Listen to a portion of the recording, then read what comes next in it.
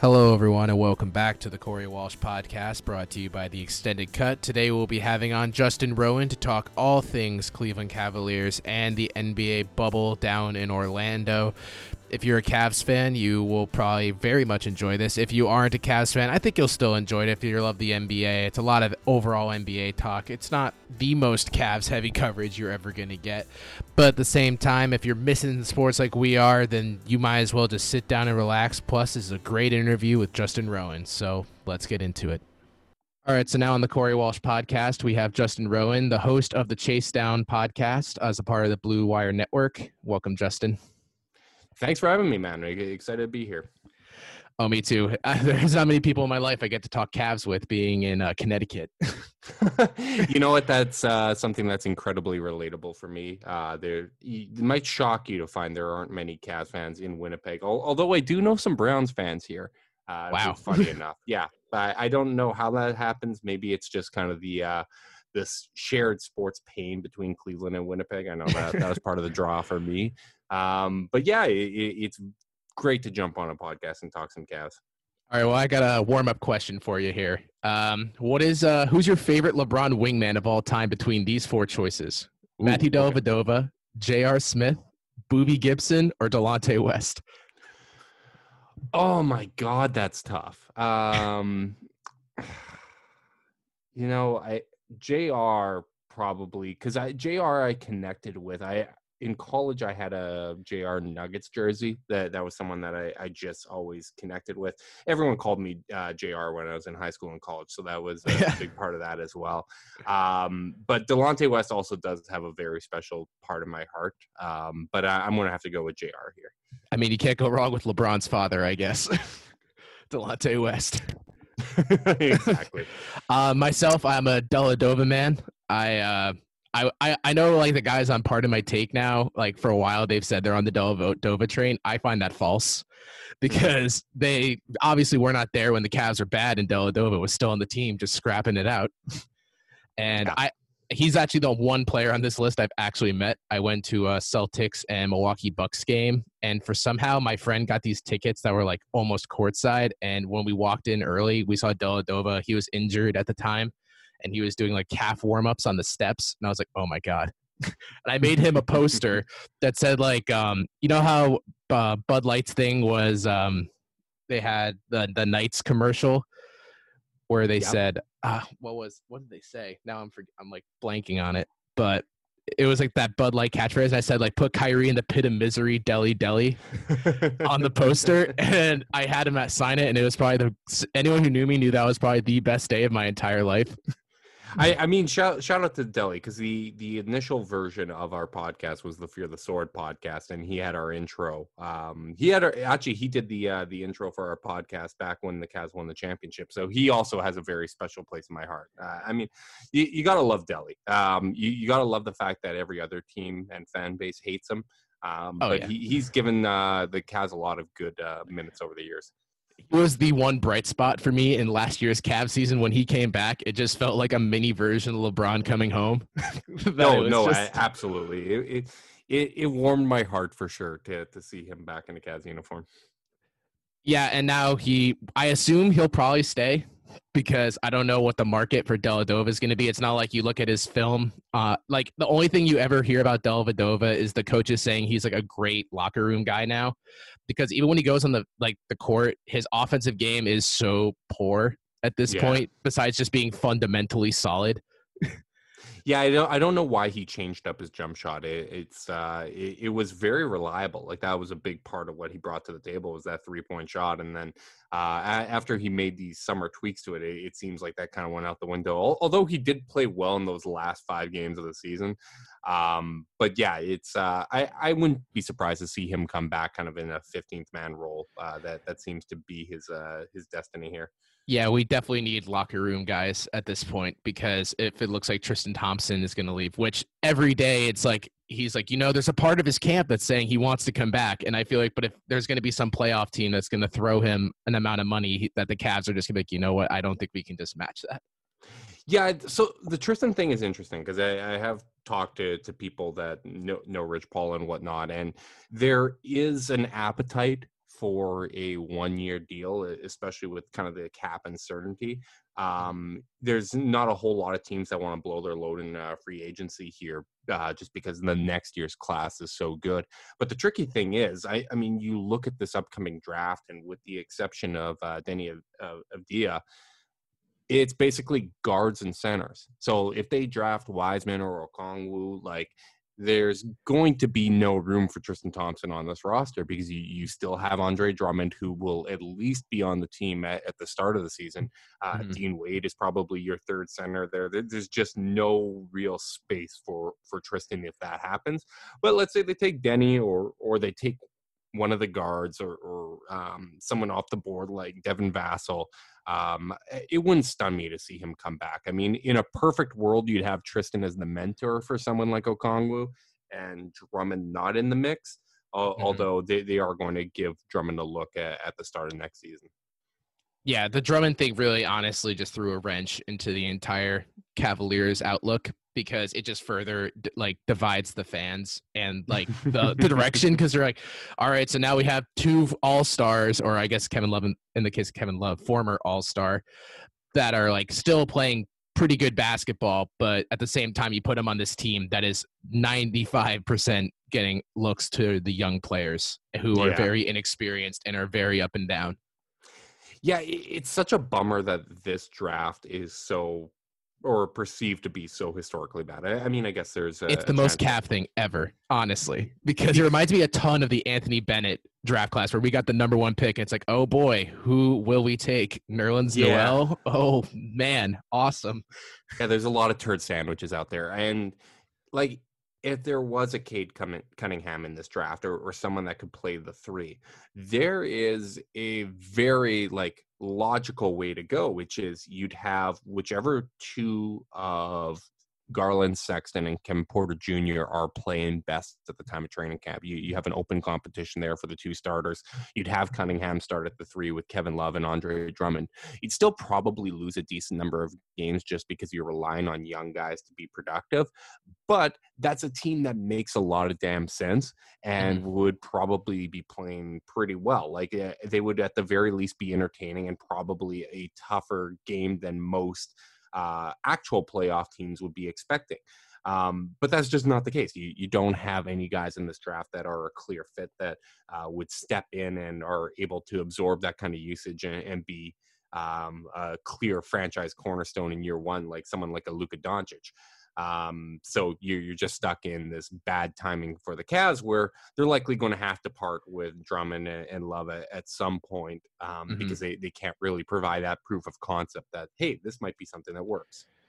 I think honestly my worst nightmare is that we get the first pick, because I really don't know what the heck Kobe Altman's going to pick, because you can't even to look at any of the moves he's done in the past 2 years and be like, oh, okay, that's a direction that makes sense.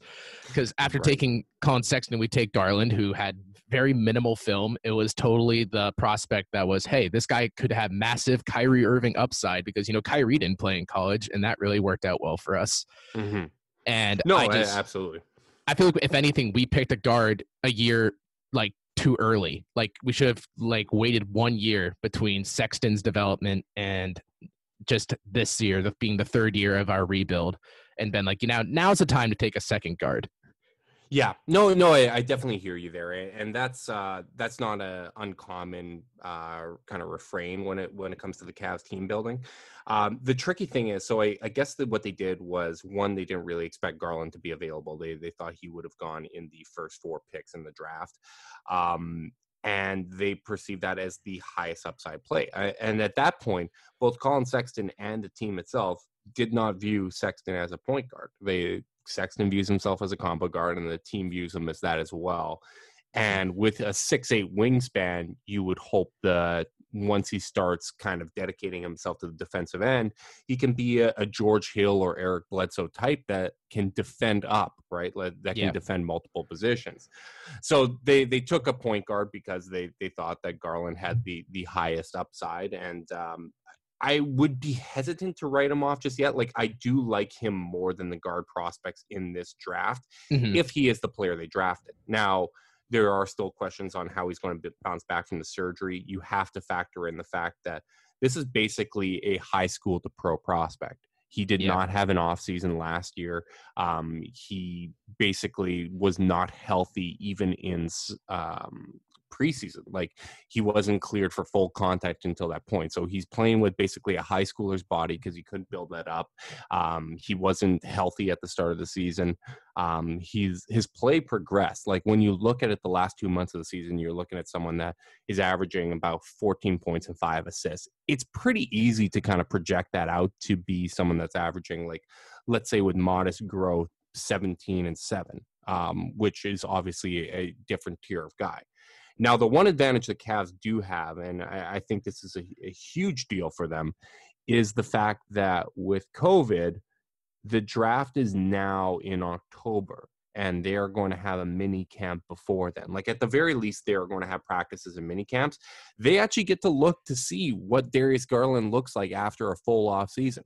If he isn't the player that they drafted, and if he hasn't shown growth, then you can actually make an informed decision and draft a LaMelo Ball or one of the other point guards that are in this draft. Most teams don't get to do that. You have to make that decision in June and wonder, oh, crap, is this going to look dumb when the guy we drafted last year looks like the guy that we thought we were drafting? So that's a really good situation and one of the few bright sides with this damn virus. Yeah, no, I am in the camp that I'm not that down on Garland. I'm not like, I feel like it's Darius Garland splits Cavaliers Twitter more than anyone else, I feel like, on the team. Or I guess him and Sexton actually probably share that because, like, I think the inner circle who like Colin Sexton will like just be like, oh, he's an all-star in the making. And then that's like 30%. And then 70% of Cavs fans are like, yeah, he's going to be a good six man. I mean, we did this last time with Kyrie and Dion. Like, I do not understand the need to kind of put two Cavs players against each other. It doesn't make sense. No, not at all. I think, I honestly think it's Garland shows situation. Yeah, let's just not hope it turns into a punch in the face that the team tries to cover up between the two of them. Oh my God! Hey, I remember what actually happened there. Do you remember that game? So what happened in that game was, or at least what I had heard was, one, Corey Brewer took Kyrie out of that game. He elbowed him in the eye, and Kyrie didn't return to action. Then there was Dion accusing Kyrie and Tristan of buddy ball in the locker room. And then what reportedly had been said was after that, Dion had accused Tristan of being gay, and there was all kinds of things, which is hilarious in retrospect. But that was one of the accounts of what caused the locker room uproar and fighting there, which is just, it's hilarious to look back on it. And it's amazing that the Cavs always seem to find this level of dysfunction. Yeah, that was, I think, was that the same year with Andrew Bynum or not really? I can't remember. No, I think that was the year before. And then they had a press conference where Kyrie and Dion cleared the air that they don't hate each other, even though they clearly did not get along. It's not like Bradley Beal and John Wall where they like hated each other for a little bit and now they're like, oh yeah, this is gonna be awesome. They just still hated each other like the whole time. Yeah. Dion was always convinced that he was the better of the two players, which I don't necessarily agree with. And neither did LeBron because he shipped him out really quick out of everyone else. That letter where he's like, man, I can't wait to mentor Dion Waiters. It's going to be awesome. Then 10 games in, he's like, you know what? I'd rather take J.R. Smith at this point. So thank you. And now he has both. And now it's the holy trinity of Lakerland. And Anthony Davis is nowhere in the picture. Yeah, absolutely. So the thing about Kevin Love, I think that's very interesting, is that those who are outside of the Cavaliers like fan base all think that he is very overrated at this point. But I tend to be on the side that I think the way that people look at Kevin Love now is like that which is very valid, that he's very frail, honestly, at this point. He gets injured quite a lot. But also everyone's like, well, he's not Minnesota Kevin Love anymore.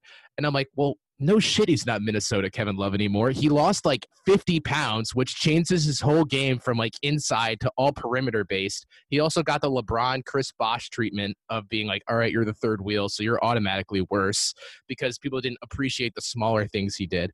But now that he's by himself and he's not putting up astronomical like 26-year-old Kevin Love numbers, people think he's not worth it. I think any team that really was looking for like a very good third wheel on their team could do no better than finding Kevin Love if they had the cap room. Yeah, I do think that there is still an opportunity for him to contribute. It was funny because those early years, you look at the possession by possession numbers with Kevin Love, and he was very similar to Minnesota. It wasn't as much of a drop off as people said, but it was also fair to note, hey, this guy's standing around a little bit more because that's kind of what the Cavs offense had him do. It's also probably fair to note that it will have been 7 years since he was in Minnesota. Like, dudes get older. I do think one of the things I'm kind of keeping an eye on is when it comes to the Cavs and Brooklyn, because Brooklyn wants to get another star in, and they're going to try to target Bradley Beal. They're going to try to get another All-Star in there.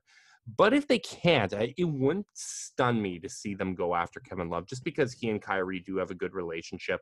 Mm-hmm. It's also just one of those situations where once you're kind of option A and B are gone, you look at other guys, and I agree with you that Kevin Love would be a great fit there alongside Kyrie, Dinwiddie, Durant, DeAndre Jordan, and especially if you get a Karis LeVert back for the Cavs, if they were able to swing something like that and take on some salary, maybe you give up a pick or something. I would jump all over that. Oh, I would too, honestly. I hate the idea that like when like Windhorst like talks about the Love market, he's like, well, you know, the Cavs would be lucky if they got like a 2024 second round pick for him. And I'm like, what? it's Kevin Love. It's not like we're like, oh, we just signed Jordan Bell, but you can have him for that pick. Like that's the value I would assign with it, not Kevin Love. It's like we're supposed to be like a charity to give away this very solid player that teams would definitely benefit from having. Well, that seems to be the way that the NBA is often covered, though, unfortunately, which is if you aren't a contender, you are a farm team for a contender. And yes, Kevin Love is overpaid, and money is going to be a little tighter for teams. So at the end of the day, like the Cavs don't have a gun to their head. Like, yes, Love would prefer to be out, but he is still under contract and they aren't forced to move him. So they're going to try to get value for him. Maybe at some point they decide, hey, we've kind of had enough. We'll take just expiring contracts. We don't really need real value in return. It might get to a point. It might where it's just toxic enough that they want to get out of that. And who knows with the league trying to figure out how they're going to handle this virus situation, maybe there's an amnesty clause or something where the Cavs try to do Kevin Love a solid where they null his contract and he's able to go where he wants. But until something like that comes up, they're going to act in their own best interest, which isn't giving him up for nothing. Yeah, I mean, Kevin Love, for the majority of the season under Beeline, he looked miserable. After like the 6th game where everyone's like, you know, this Cavs team is sneaky good. It was like that, the jump segment. I feel like they talked about how the Timberwolves and Cavs were the 2 shocking teams in the first 3 weeks. Oh, and I was like, the days. I was like, oh, nice. All right. You know what? This is looking nice. I see the Beeline ball and then it just slid completely off the rails. It's once it ends up on the jump. It's like once Karl-Anthony Towns shot that and Andrew Wiggins were like, hey guys, you know, you said we were going to be terrible. And now we're like 10-6. Yeah. And it really all went downhill when Bayline killed Dylan Windler in Vegas Summer League. Poor guy. Poor damn guy. But I mean, that's another thing to look forward to next year, I guess, is the Cavs are going to be integrating 2 first-round picks into next year. Like I still think Dylan Windler, like the organization 100% feels that Dylan Windler is someone that's going to be able to contribute and is a good prospect. Like they love what they see from that guy in practice. They really think that he can do what Kevin Huerter did for Atlanta or Duncan Robinson with Miami. So it'll be really interesting to see what impact he has in year one, because that could be a big time difference maker. Yeah, we definitely need some more 3 minutes because I feel like that's the position that the Cavs have none of. Yeah, which kind of echoes the last time LeBron left. Yeah, we just can't seem to replace one of the best players in the league and one of the greatest players of all time. It's interesting, but don't worry, Cedi Osman's development is slow and not noticeable. You know what? Shout out to Cedi. He'll get a shit on from time to time. I love really, Cedi. For a second round pick that is being paid like ninth man money for the next like 4 or 5 years, that is a good outcome for that draft pick. So he just should not be your primary wing defender. Like he should not be defending other teams' number one's options, and he's not a starter. So the sooner we can get someone that's actually suited for that role, the better. Yeah, no, I feel like the same way you do, how Jetty is basically like a very good rotation player that's currently being trapped in a starting 3 spot where he's like the skill gap between the people he's going up against is so big. And besides that one between the legs throw that was definitely by accident as the assist.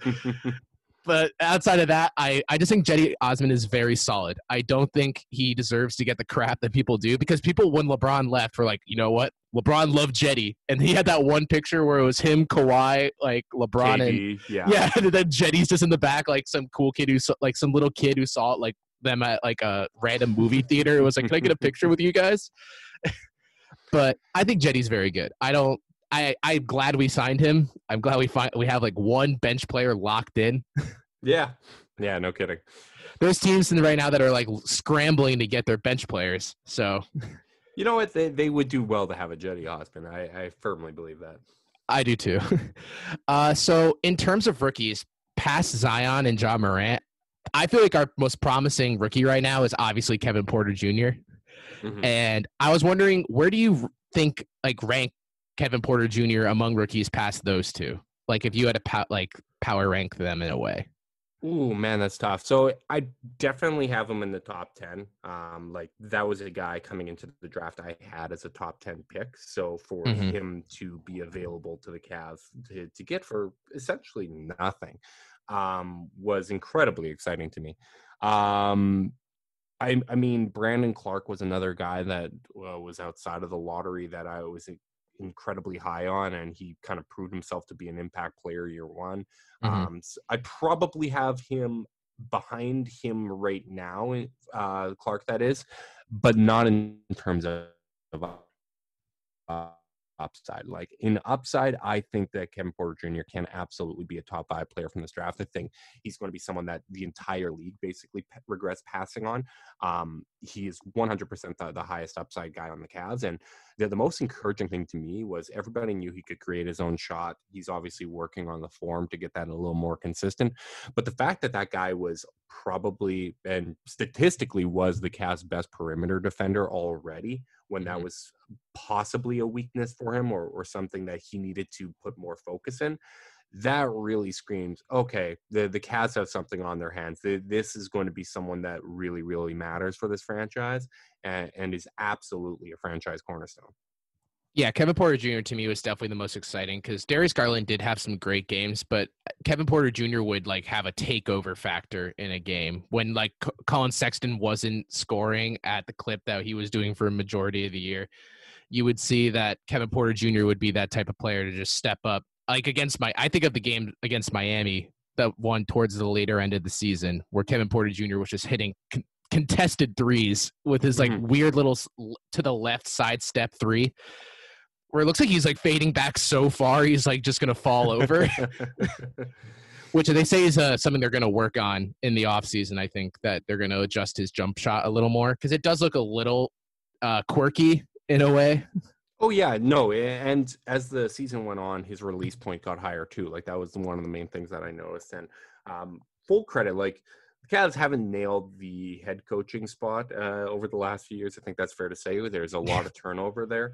But it does seem like this group of assistants is really, really good. Like I know Lindsey Gottlieb has been huge for the development of Kevin Porter Jr. Yeah. He's worked with Colin Sexton, JJ Outlaw with Darius Garland.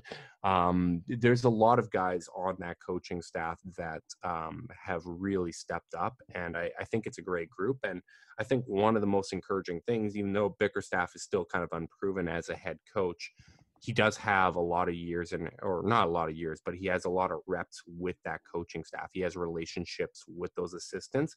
And I think that helped him hit the ground running when he took over as head coach. So I think that that's something that's going to translate moving forward with this team.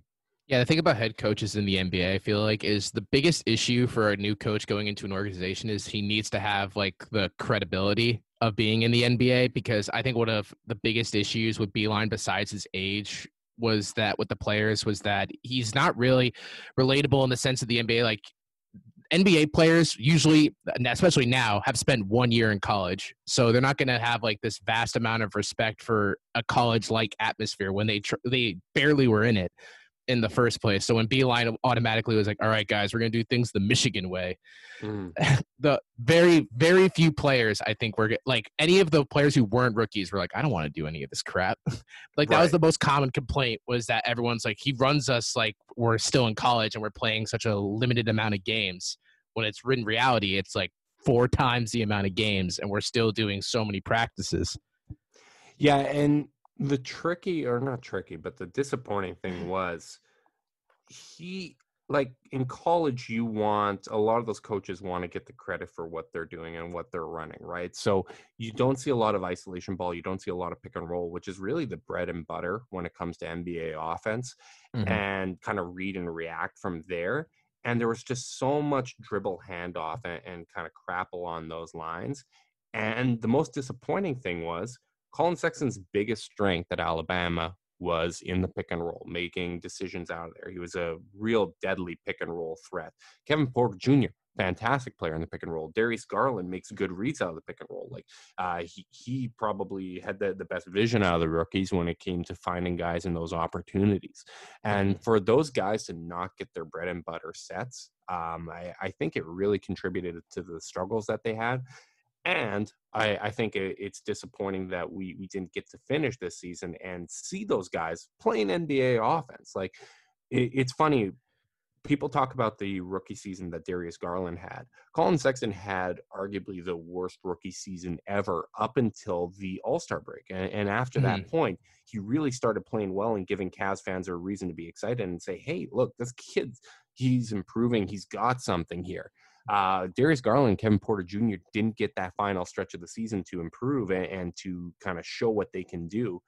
Maybe they would, maybe they wouldn't. I mean, not everyone improves at the same rate as Sexton, but I think we would have felt a whole lot better about the Cavs and their prospects if those guys would have got that run to kind of get over the rookie wall. Yeah, there's like no one that could argue who doesn't like Darius Garland to this point that he didn't show flashes of being an NBA player. He created a ton of separation off the dribble, which I feel like is a major issue for some rookie point guards. But he would get open opportunities. The shots just were not falling. And also, everyone, it seems like all the major veterans on the Cavs, like Kevin Love and Tristan Thompson and whatnot, they all really like Darius Garland. I feel like they wouldn't back this guy if they're always the ones spewing the quotes, being like, this guy's going to be great. You just have to give him time. I see it in practice. This guy's a dog. He's going to be awesome. Yeah. And the other problem, and I think one of the main reasons that was justifiable for Cavs fans was those flashes were great, but he was so passive at times. Like there was a stretch, I believe, right after the Jordan Clarkson trade where he was really good for about 15 games or so. And then it was on that West Coast trip after he had a great game against Denver, helped close those guys out. And he had a great first half against the Lakers. He just kind of hit the rookie wall at that point. And he was just passive, right? Like you see those flashes and the fact that he would pass up open shots and it wasn't really the gunner as advertised. Like he was actually playing as a pass first point guard. That's nice to some extent. But on the other hand, you want to see more of those flashes. You want to see that watermark raise higher and higher throughout the season. And there just wasn't that.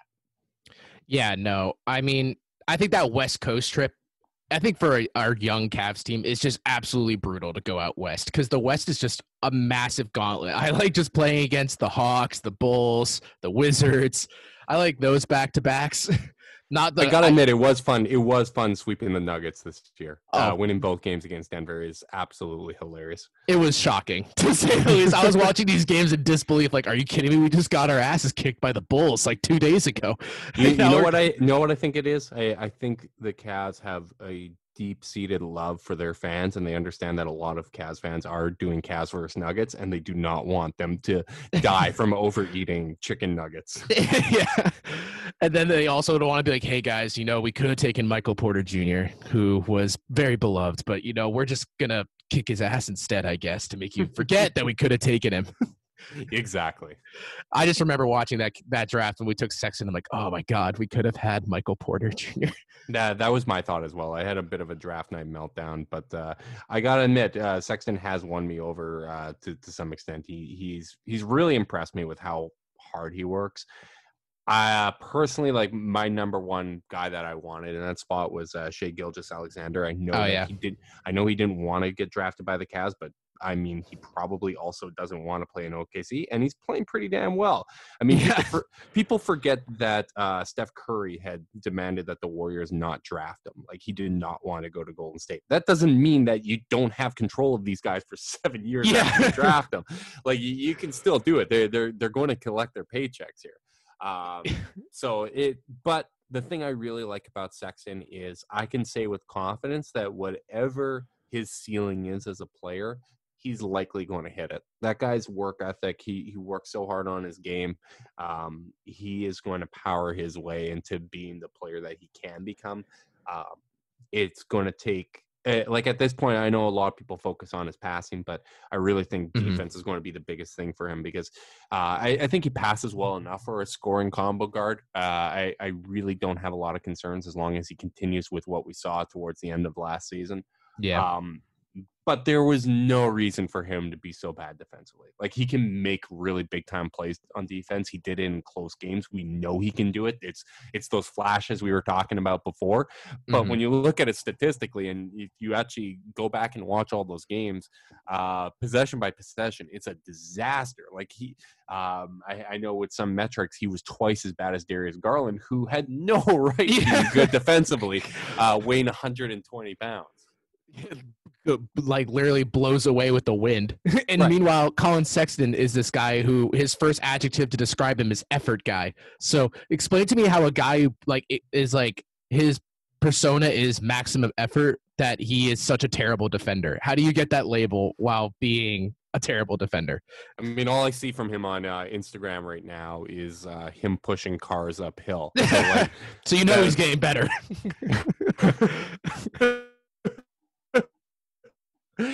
At the very least, he's getting stronger. So, it's he's going to grit and grind his way. He's going to Marcus Smart his way into being a very good player. Yeah, if you haven't seen an NBA player in the gym doing one rep or pushing a car that's totally not, like, in park up a hill, I can't believe that. Like, if you saw, it's like Hoodie Mello syndrome. Like, you see them doing something unrelated to basketball, and you're like, oh my God.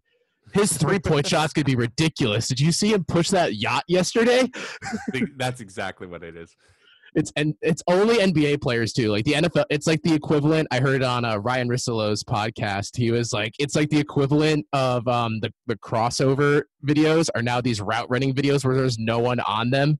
Yeah. And they're just doing like a post route for no reason with no one on them. Like, oh my God, this guy's gonna be lethal. Do you see the way he made that cut with no one on him? Exactly. It all transfers over. Exactly. So we just need to see a video of Darius Garland, I don't know, playing hopscotch, and maybe he'll get a little better, Oh, man. The Garland highlights, that's another reason where I'm optimistic. I know it's BS. I absolutely know he is schooling kind of fringe 10-day guys. And, well, you know what? Actually, in fairness, he did some of those highlights. He was training against Robert Covington, so I'll give him some credit there. But he's looking good, and that's what I really care about. Because if he wasn't lighting those guys up, if he wasn't looking impressive, then you start to have some concerns. Yeah, no, I was going to say the only dude who seems like Darius Garland works out with is Ben Simmons, which last time I checked, if you can stop Ben Simmons in a one-on-one, just don't let him get near inside. Just let him just shoot perimeter all day. It would certainly help. Well, now that he's not a point guard, it should be an unfair contest because, it only took 4 years to realize, hey, this guy probably shouldn't play point guard. Yeah. Well, good thing they signed power forward and a center to play with their star power forward and center last season. Got to have the backups in case that breakup happens soon, which it won't. And Brett Brown will probably work for 3 more years. The Cavs aren't the only team with confusing team building is all I got to say. Trust the process, though, am I right? You just got to get rid of 95% of it and have 2. Exactly. That's what it's all about. All right, well, shifting to the NBA real quick. So what are your thoughts about this bubble in Orlando? Because it just seems like the NBA I mean, Adam Silver, the best commissioner in sports, it seems like, always pushing it. It seems a lot of players are not happy about this bubble anymore now that they're living in it because, let's face it, the NBA kind of hoodwinked the players in a way where they were like, this is going to be awesome. You're going to have so many things to do. And then, like, they're like, you got, like, pool tables, video games, ping pong, pool, water slide, DJs, gourmet food, asterisk on the gourmet food. Yeah, I mean, in all fairness to the food, apparently it gets better. That's just for the first 48 hours when you're in your hotel quarantining. I mean, ultimately, I think it's a worthwhile thing to attempt. Certainly, you would kind of hope that the numbers in Florida were a little bit better. They're basically going into like ground zero for COVID in the United States right now, which is not ideal. The Magic Kingdom. I feel like if you're able to get to the end of July, which is basically going to be the period where all these players are in there, they've gone through their quarantine, they're going to be able to determine whether or not anybody slipped through the cracks and got other players sick. If you can do that, I think the NBA is going to have confidence that they can pull this off without a mass outbreak. Which, yes, like it's if you're talking about from a moral standpoint, should they be attempting this or blah, blah, blah. I mean, it's a business, right? And it's not like, even though Twitter tries to portray the players as this, it's not like these are damn coal miners that get no say in this. Like, they have a union, they voted on this, they want to take this risk, they want to go make their money. Like, I understand that they make a lot of money, but if you make $23 million and you spend 25 in a year, you probably want to go make some more money, and you're not getting everything that you were owed this season anyways until all of this is done. So I think it's a worthwhile risk to take. I have some confidence that the NBA and Disney will have every precaution in place to try to make this as safe as possible, because they understand if this goes to shit and everyone gets sick and this is a total disaster, that's going to be very bad for Disney. That's going to be very bad for the NBA that really cares about its optics. So for that reason, I'm cautiously optimistic. And I know people make an effort to show like they're not excited because they're worried about the players and whatnot. I don't have to make those decisions. I'm not the one that has blood on my hands if this thing fails. I get to be a fan, and everybody else does. Like, you're not going to get blamed if this shit fails. Like, it's fine to be like, hey, I haven't had sports since March. I'm kind of excited to have a bit of a distraction because life is a little overwhelming right now. So for that reason, I'm excited about this and hopeful that it's going to work out. So you're saying the 2K tournament didn't hold you over? It did not. Or the laggy game of horse that ESPN pushed out? You know what? I didn't catch any of that. Luckily enough, I managed to spare myself from that. I also didn't watch it. I just saw Twitter was like, NBA Twitter was like, this is the worst thing ESPN has ever pumped out. Which is a very high bar. Because, now everyone's, because now with the decision being, they did that backwards rewind. I don't know if you watched that on ESPN. Yes. And everyone was like, man, that was a piece of crap. I remember, but those were people who weren't Cavs fans and watching it. So how do you think we felt that the production was terrible? We had to wait an hour for LeBron to tell us basically F off. Yeah. And then everything commences in flames, of course. It was almost like that thing was a setup to make Cavs fans look as bad as possible. Because, I mean, when most players announce their decision, it's on Twitter or it's by statement. It kind of catches people off guard, or there was some reporting about it. No, this was an actual special where there was a designated time in prime time. ESPN managed to set up camera crews around watch parties at bars. They drag it out for an hour, so everybody is drunk, and then a camera gets put in their face, and, well, I want to get on TV, so I'm going to make the biggest reaction possible. And then you just have Cavs fans looking terrible, which, if you had a set time for Kevin Durant's decision and you set up bars in Oklahoma, how different do you really think it's going to be? Are Cavs fans really that much worse than everybody else? Like, I think in a sense, it was a black eye, and especially his return. Like, it was not a great look, and I think some reflection is necessary on that. Mm-hmm. But on the other hand, sports are sports, and people, I think, generally would have reacted the same under those same circumstances. Yeah, I mean, if you put a camera right now at any Knicks bar during the draft lottery, you'll see the same exact reaction. Yeah, no kidding. they will purchase a college jersey at that moment and then set it on fire if they hate the prospect. I didn't even want Barrett. We're going to get Zion. I knew it. And now this will be the year the Knicks get the number 1 pick. You know what? You earned it. Congratulations. You know what? LaMelo Ball is just perfect for the New York Knicks. I would be so happy if they got LaMelo Ball because honestly, I don't even know if I would want him, and I'm scared the Cavs would even consider it because the rumor is he's the top of their board. So I have a theory about that. LaMelo Ball, from everything I've heard, is on the top of a lot of teams' boards that aren't in the lottery, and there are teams that are looking to trade for LaMelo Ball, or at least have discussions on what they'd be willing to give up if he was available via trade.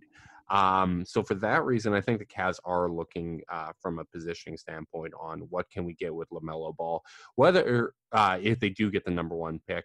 And that might be to trade back in the draft. That might be to trade for a young star if you're pairing that pick with Kevin Love kind of thing.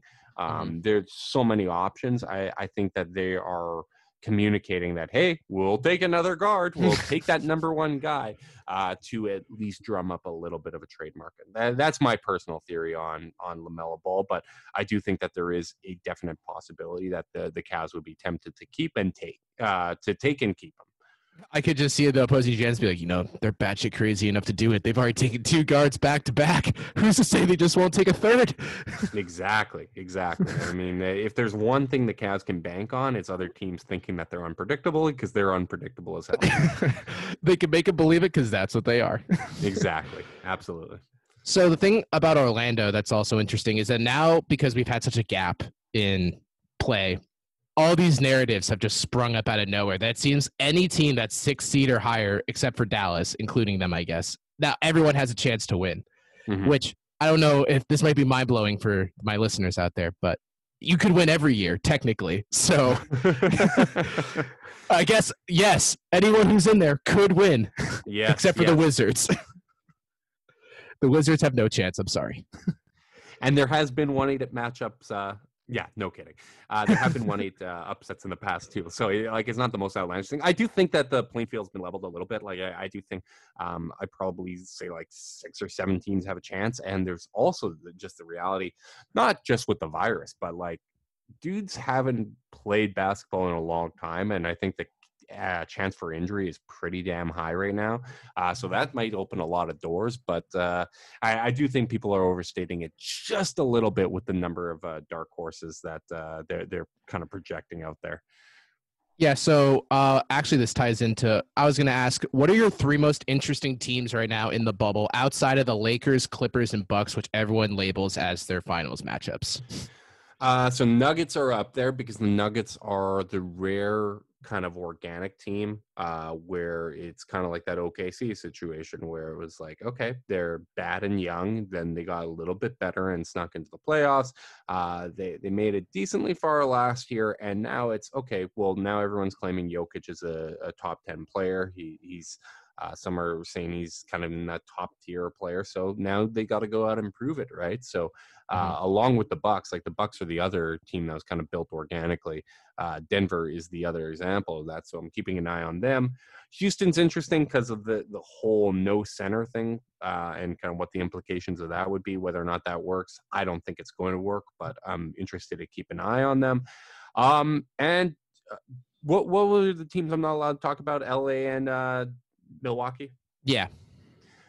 So the other one I'll say is Toronto. I really like Toronto. I think they're the best team in the East still. I think they have a legitimate shot. One thing that's very interesting for me is skinny Marc Gasol. He lost a lot of weight, and from everything I've heard, take it with a grain of salt, but they're saying he looks like he did in his prime. Oh. If he can kind of recapture some of that magic there, that makes them potent. And the big thing is they have continuity, which a lot of these teams won't have. And I think that's going to be really important in this kind of tournament that really isn't connected to last season at all. Your ability to get chemistry, to be on the same page is going to be absolutely huge. So if they're healthy, I think they absolutely have a chance at another finals here. The question is, though, how many trucks did Marc Gasol push during this 6-month break? It was just one. It was one big semi truck. Oh, okay. Then it probably shouldn't have got that much better then. It was just one. Well, it was the weight of many, many cars. The weight of many Colin Sexton-sized cars. Like the cars you see on the highway that have all the trucks that have like 8 cars on them. That was what he pushed up the hill. Exactly. He was one of those flatbed carriers. That's what he was going with. Oh, dang. Marc Gasol is going to be the MVP then. I guess. He might be. You heard it here first. Yeah. Marc Gasol is going to have more finals MVPs than Steph Curry. And that will cause a stir. And Iguodala will be laughing on the beaches of Miami. Exactly. That was a team that I thought was going to – I placed money that I thought Miami was going to make a push after the the trade deadline. But as we found out quickly, Iguodala is not the same after you take like a half-year break of not playing and you get a year older. So, yeah, I really hated that trade for them. Like, I'm a huge fan of Justice Winslow. I thought the Cavs should have been pursuing a Kevin Love for Winslow swap if you could get like James Johnson in there and like other filler. I thought that was something that would benefit both teams because you get Kevin Love with Bam and Jimmy like that. That's a hell of a lineup, and I thought that would be something that's good. And Jay Crowder, who we all know to be unreliable, great guy, and Andre Iguodala, whatever's left of him, I just don't see that moving the needle in a positive direction for them.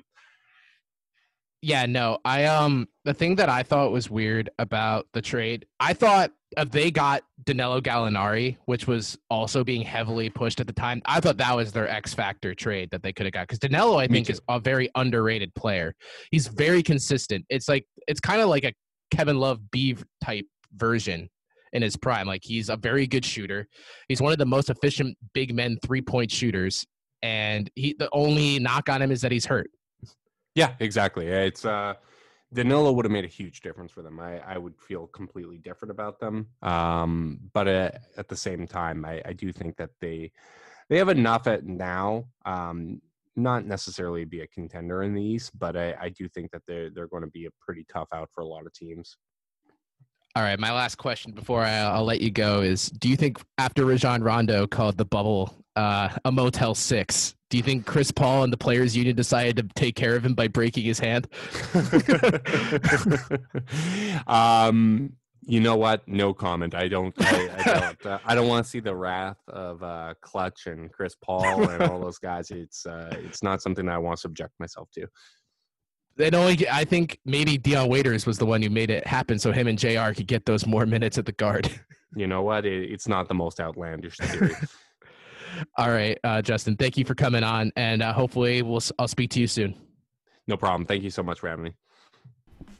All right. Thanks again to Justin Rowan for joining us on this episode of the Corey Walsh Podcast. If you like what you heard from Justin today, you should go check out his podcast, the Chase Down Podcast, which is a part of the Blue Wire Network. You can also find it on Spotify and iTunes. So if you really enjoy Cavaliers basketball or you just want to hear some NBA talk, him and Carter do a great job, and I would highly recommend it. And thank you guys for listening, and I'll see you for the next episode.